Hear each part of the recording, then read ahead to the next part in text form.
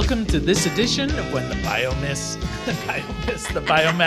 It's the Wind Turbine, a discussion of sustainable living and what that means to you and me. I'm Jay Warmke. And I'm Annie Warmke. You are. And today we're going to talk about the fact that that the age of fossil fuels is over. Jay, stay here with me. I know. Stay focused. Or the second title is It's the End of the World as We Know It. And I feel fine. There's fine. A song in there I know somewhere. It's like a YouTube song. YouTube wow. song. Or REM. REM. I'm worried about you. I got to focus. All right. So I wanted to first talk about that basically what we're dealing with here is the fact that we're undergoing a huge change in our society, worldwide. And because we're so close to it, we're just not aware of it. What do you mean? You and I are so close? All of us. It's sort of like the analogy. It's happening over here, but other things happening over here. The analogy I think of is, let's say 100 years ago, as the world was transitioning from the horse and buggy era to the automobile, people living through that period of time might be aware that automobiles exist, but they're not aware that this is a transformation. They think, okay, well, the rich guy down the street bought a car, but it's loud and it's noisy and it keeps breaking down. I've only seen one. There's no infrastructure. It's not going to happen. But 100 years later, we can look at it and say that was a monumental change. And that led to all of these other things that came after. Like a ripple effect. So we are in the post-fossil fuel age. We are in the age of renewable energy, but most people just simply are not aware of it because they're close to it. They're not accepting. So I'm going to disagree. I don't think they're close to it. I don't think they care. Close. They don't pay attention. They just want to turn the switch on and make it happen. They don't want to consider what it costs anybody, including themselves. All right. Well, let's not talk about how annoying human beings can be. So let me talk a little bit about the fossil fuel economy. So most of us think about, it's a common thing where you believe that the world is the way it is and has always been this way. But the world that we live in, the fossil fuel economy, is a relatively new phenomenon. It really began in something that we would recognize with the Industrial Revolution, which is only 100 or so years ago. And we've discussed this before, like your grandfather, my grandfather, they were born at the beginning of the Industrial Revolution. So my grandfather was born in 1865. Yeah, and my grandfather was like 1879, something like that. So it's only a couple of generations, yet we feel like it's been this way. And really, the modern fossil fuel economy has only been a post-World War II fossil fuel economy. So many of us have heard of peak oil, Hubbert's peak oil, M. King Hubbert, who was a Shell geologist who first discussed the idea that the world may run out of oil. And this was in the 50s? Yeah, in the 1950s, he talked about how the United States might run out of oil. And he actually projected pretty close to the right year and the right date that we would hit peak oil right around 1970. And it's important to understand peak oil is not you're out of oil. Peak oil is the moment when you're producing the most oil that's ever going to be produced. And from that point on, it goes downhill. So it's a curve. Killed him? Yeah, well, they almost fired him. He was considered, a crazy man. He did this at a conference or something where there were a lot of people. And they were saying, okay, that's crazy. But the problem is that he was right. So then later in the 1970s, he came back and he said, okay, the world will run out of oil. And he projected somewhere around 2003, somewhere in that range. Run out of oil or peak oil? Hit peak. Okay. And then begin to run out. And there's a lot of implications when you begin to run out. One is the fact that if there is a very small disconnect between supply and demand, then you will begin to see escalating prices. So if you have a 3% disconnect between supply and demand, 3% more demand than supply, the price of oil will double. So it doesn't take a lot of changes there to result in really big increases in price. So if the supply is declining by 3% every year, you would expect the price to double every year, which becomes. Well, we did see this in the 70s when We've- gasoline went from 19 cents a gallon to $2. Right. And we've seen it periodically.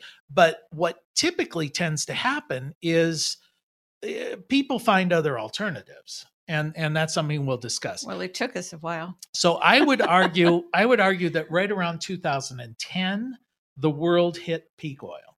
We are now in the post peak oil. We're in the decline.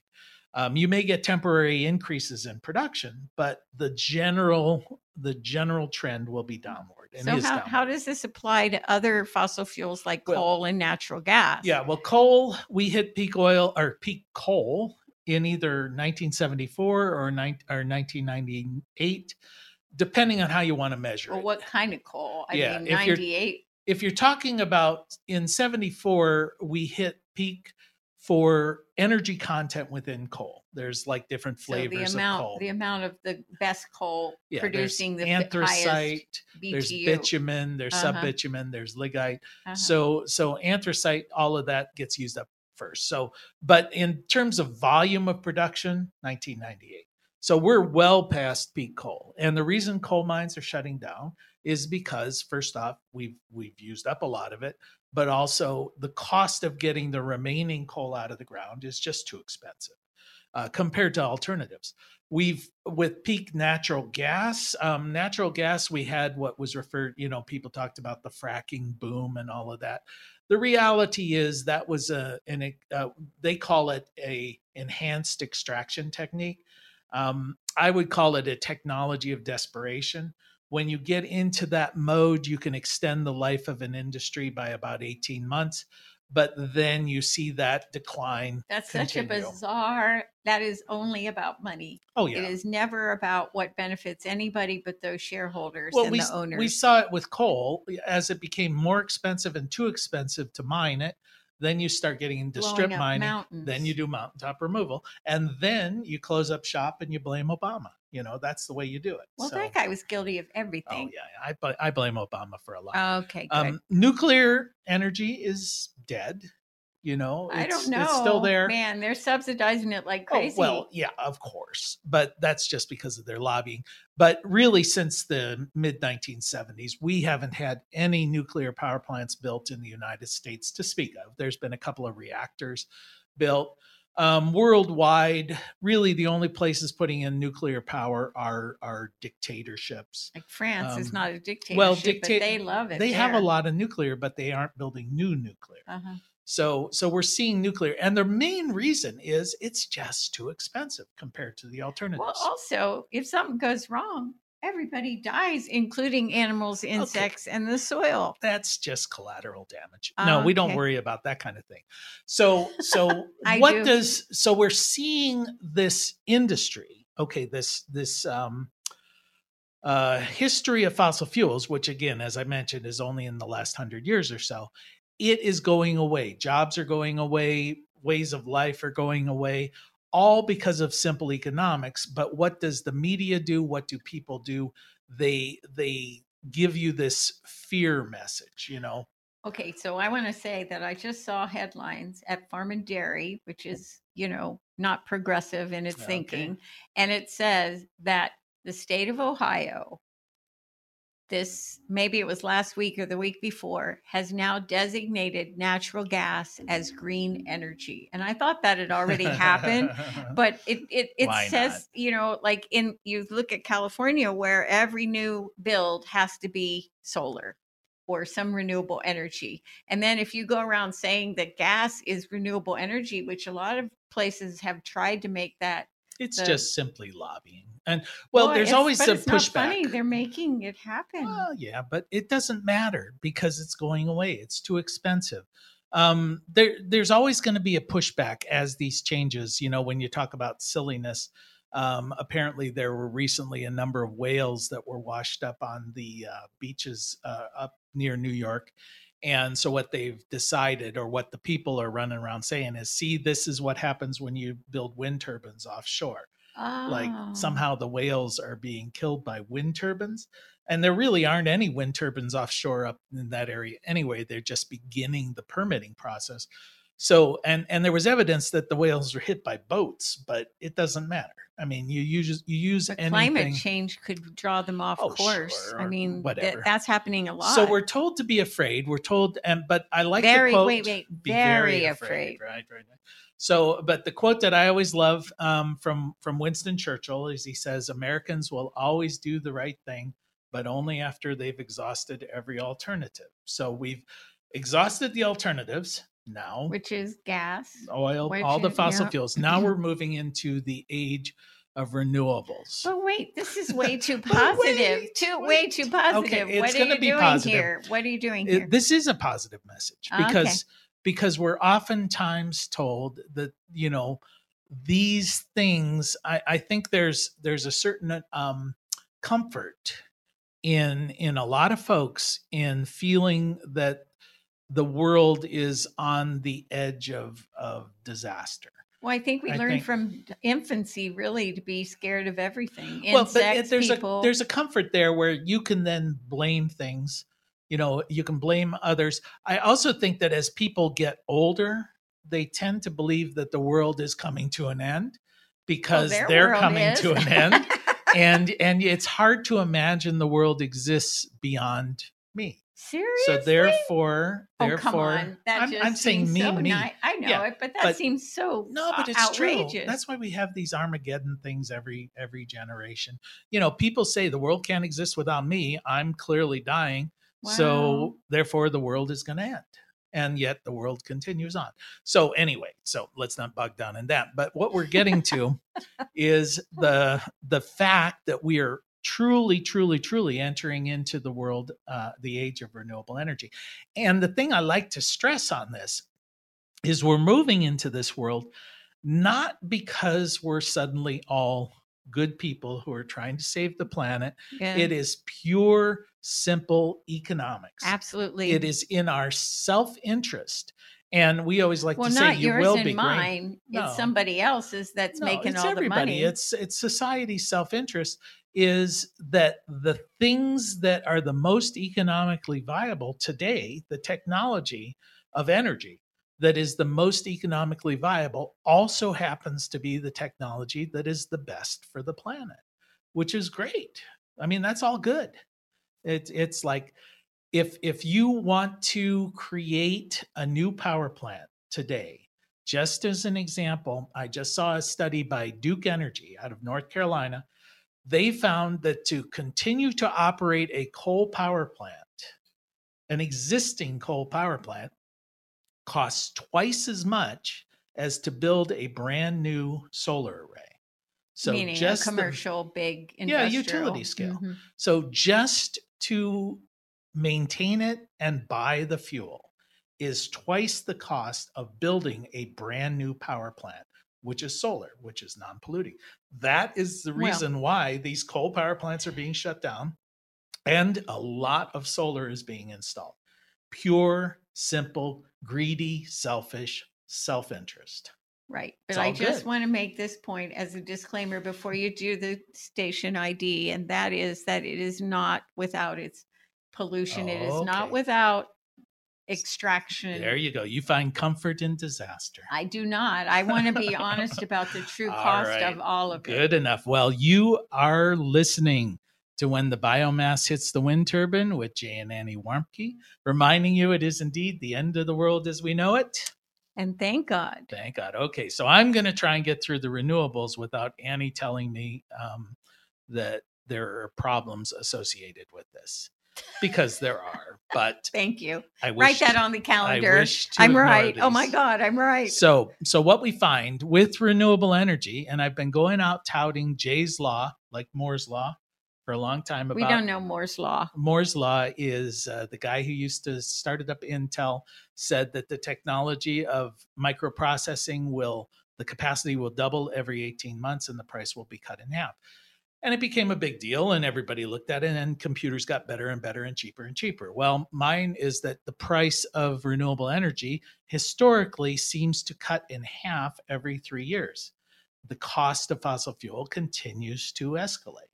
So when at some point you meet, which is referred to typically as grid parity, things begin to change, and they change in a dramatic way because the economics are now in favor of renewables. So we saw this happen in 2007 with utility scale wind, where at that point it became as cheap to build a wind turbine as to use existing fossil fuel. So we began to see fossil fuel or wind turbines. Is that what you installed. mean by it crossing? Yeah, the price point crosses. And then every minute that goes on from that point, renewables gets cheaper in comparison to fossil fuel. So as time goes on, that gap gets wider and all the people go to that side of the ship then. There you go. Well, not yet, but they're getting there. So we saw that 2007 with wind, and that's why you began seeing wind turbines. Then in 2012, it happened with solar. And we began to see solar prices getting cheaper and cheaper and cheaper compared. Just to give you an example of how dramatically the price of solar has gone down over the years, in 1976, when I graduated from high school, woohoo, spirit of 76. It was a famous year. Yeah, it was. We saw the price of solar was about $100 a watt. So what does that mean? If you had a 100-watt solar panel, it would cost wholesale about $10,000.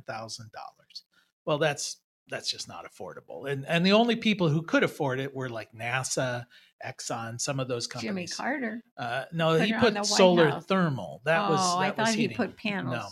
All right. So then in 2022, today or close to today, the price had fallen to about 25 cents a watt. So that same 100-watt panel that cost $10,000 in 76 now costs $25. So that is one of the reasons game changer. why. Oh, it's huge. It's huge.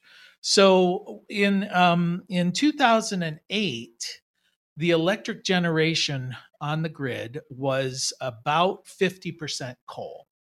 About half of all power was coal. 22% was natural gas, 19% nuclear, and 6% hydro.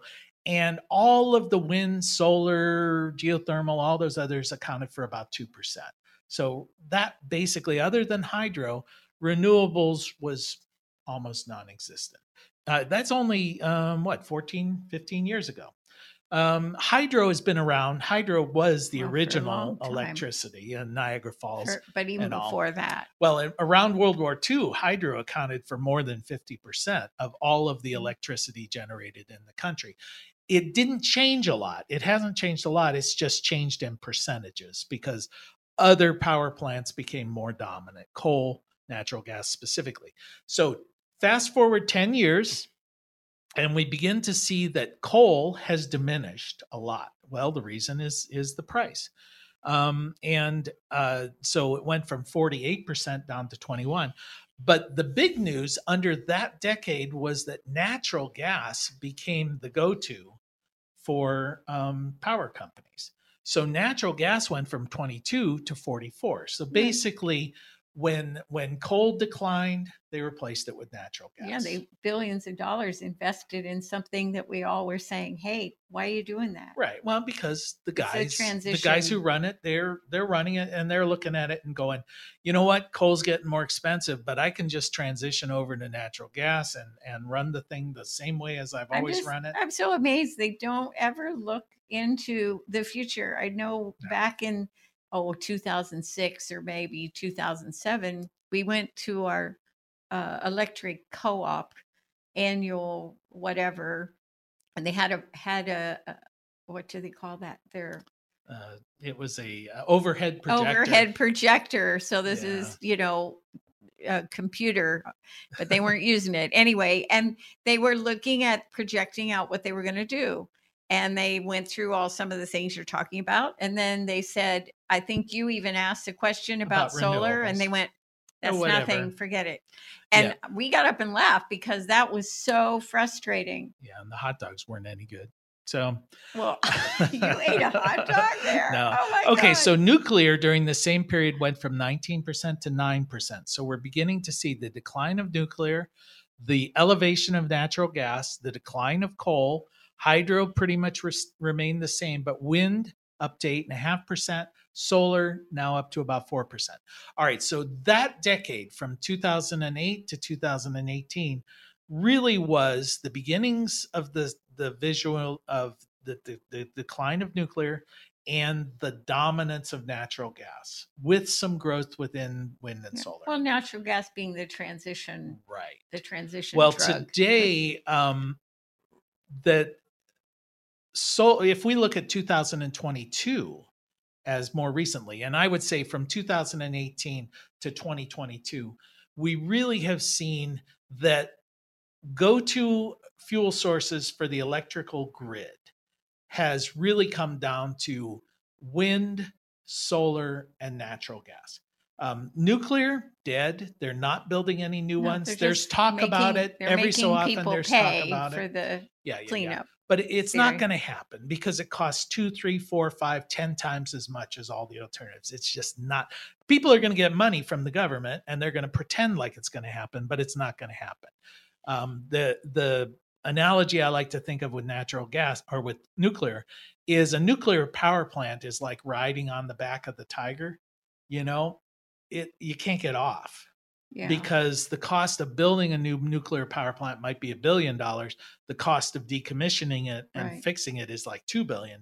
Well, so it doesn't happen. So there's lots of problems with that. No. So anyway, so we see about a third. So in fact, in 2022, solar was 40%, wind was 34% of all of the new generation created, and natural gas 26%. So 3/4 of everything in 2022, renewable energy. Yeah. That's all good. So, but here's the thing. Where are we going? Because I want the hopeful part. All right, give me the hopeful. I mean, the hopeful part is we've seen this transition over the last 10 years where natural gas was a thing. Those of us in the industry, the renewable energy industry, say natural gas is still a big problem. As you're saying, they've got a lot of clout and now they're trying to pretend because everybody says renewable energy is good. All the public opinion polls. So let's rebrand. Let's pretend like we're good. It's a bit of greenwashing. But the very hopeful thing is the Federal Energy Regulatory Commission, called FERC, that oversees all of these permittings and everything. They've recently put out their estimations for the next 3 years. And this is based on utility permitting requests. So it takes much time for these things to get built. But it's cold, hard facts. Right. Well, when we look at that, here's what's coming in the next 3 years. Solar will account for around 64% of all of the new electrical generation at the utility scale. This doesn't even count for all the people putting solar on their homes, on the commercial businesses, things like that. 64% will be solar, 21% will be wind, and 10% will be natural gas. So now, and then 4% hydro. Coal, 0. Nuclear, 0. So we're looking at, over the next 3 years, we're transitioning to a 90% renewable energy for the new stuff. Now, we still have the embedded base. All of those things are getting older. All of them are phasing out. But we are really rapidly transitioning. The analogy I like to think about is like with cellular telephones. With the new adoption of technology, I remember I was in the telecommunications industry when cellular phones came around. And of course, the only thing we ever knew is cell phones would never be a thing. They're not technologically suitable. They're compared to landlines. Well, in 1983, 0% of the population basically had cell phones.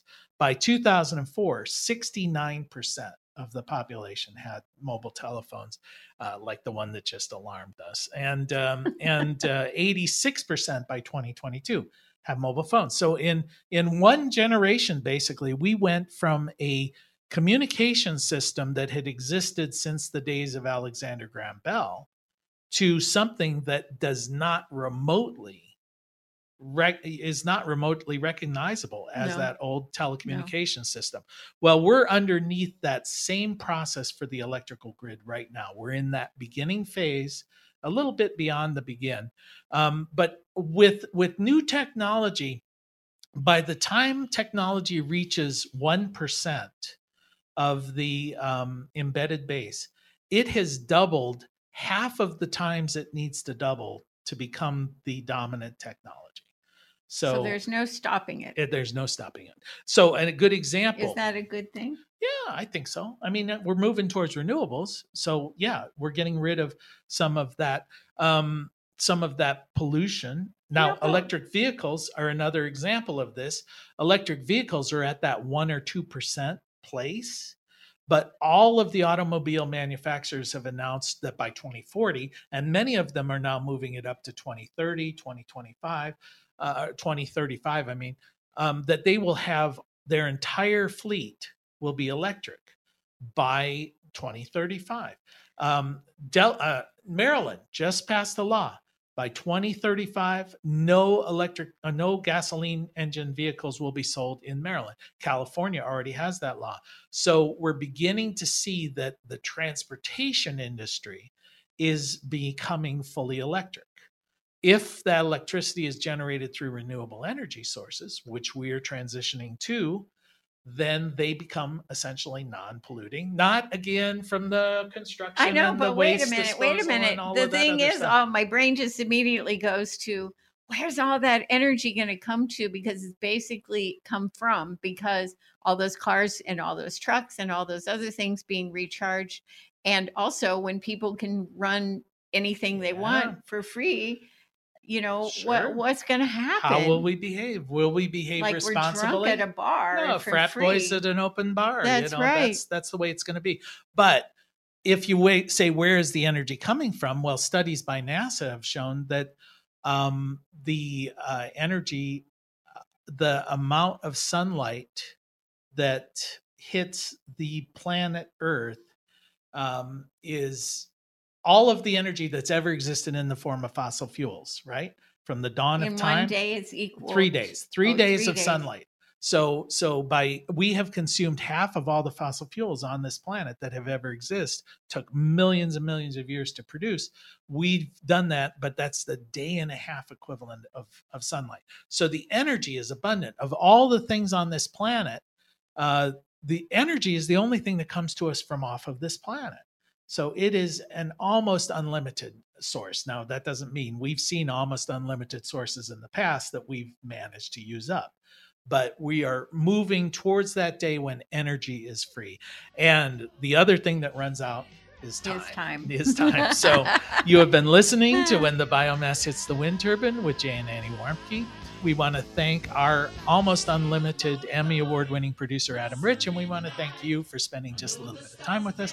And as your grandmother hopefully told you, the secret to a happy and sustainable life is... play nice with others, clean up your own mess, and eat your veggies. All right. Until next time. Bye-bye.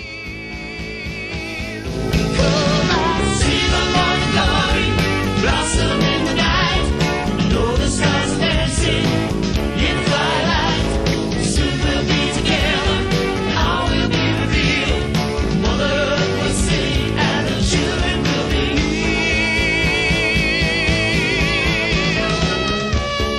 healed. You can find more information on living sustainably in our unsustainable world at BlueRockStation.com.